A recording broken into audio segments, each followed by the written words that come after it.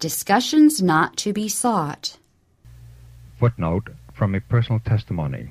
End of footnote.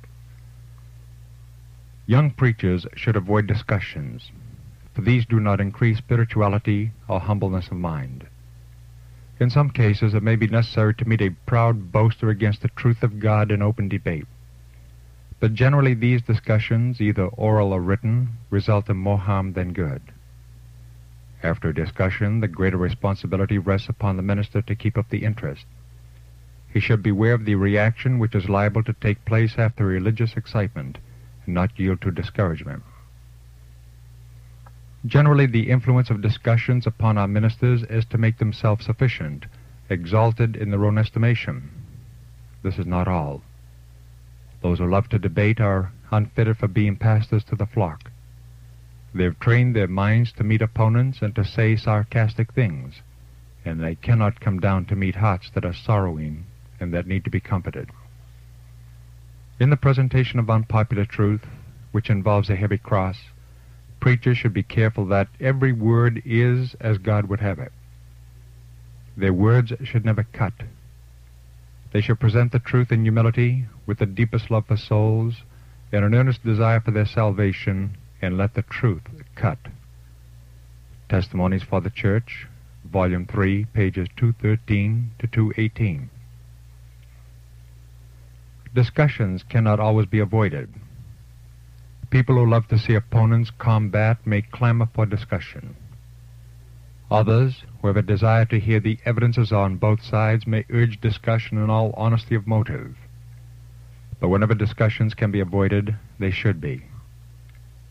They generally strengthen combativeness and weaken that pure love and sacred sympathy which should ever exist in the hearts of Christians, although they may differ in opinion.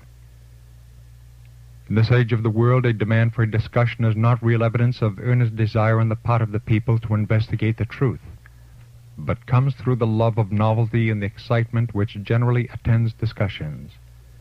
God is seldom glorified or the truth advanced in these combats. Truth is too solemn, too momentous in its results, to make it a small matter whether it is received or rejected.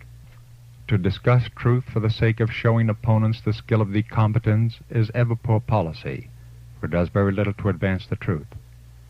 Opponents of the truth will show skill in misstating the positions of its defenders.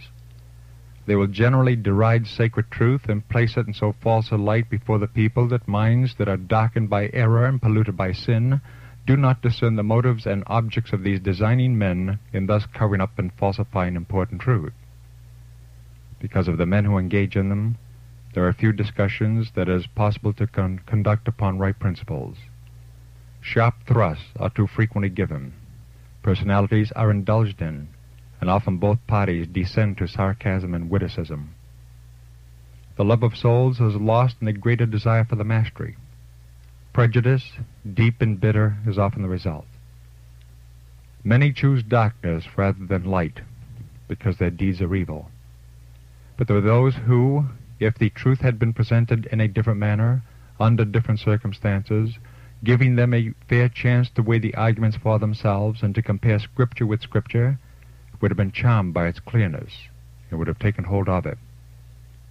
It has been very indiscreet for our ministers to publish to the world the wily sophistry of error, furnished by designing men to cover up and make of no effect the solemn, sacred truth of Jehovah. These crafty men who lie in wait to deceive the unwary give their strength of intellect to perverting the Word of God. The inexperienced and unsuspecting are deceived to their ruin. It has been a great error to publish to all the arguments wherewith opponents battle against the truth of God, for in so doing minds of every class are furnished with arguments which many of them had never thought of. Someone must render an account for this unwise generalship. Arguments against the sacred truth, subtle in their influence, affect minds that are not well informed in regard to the strength of the truth. The moral sensibilities of the community at large are blunted by familiarity with sin. Selfishness, dishonesty, and the varied sins which prevail in this degenerate age have blunted the senses to eternal things, so that God's truth is not discerned.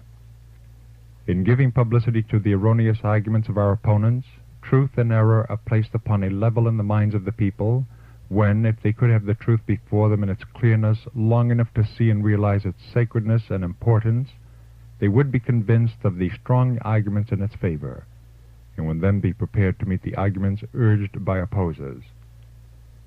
Those who are seeking to know the truth and to understand the will of God, who are faithful to the light and zealous in the performance of their daily duties, will surely know of the doctrine, for they will be guided into all truth.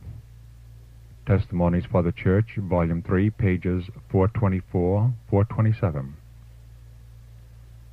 Whenever it is necessary for the advancement of the cause of truth and the glory of God that an opponent be met, now carefully, and with what humility should they, the advocates of the truth, go into the conflict.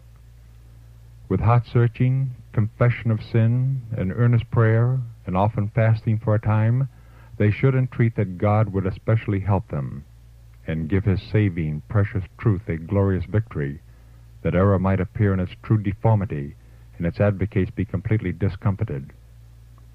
Never should you enter upon a discussion where so much is at stake, relying upon your aptness to handle strong arguments. If it cannot be well avoided, enter the conflict, but enter upon it with firm trust in God, and in the spirit of humility, in the spirit of Jesus, who has bidden you to learn of him who is meek and lowly in heart. ID, Volume 1, pages 624 to 626.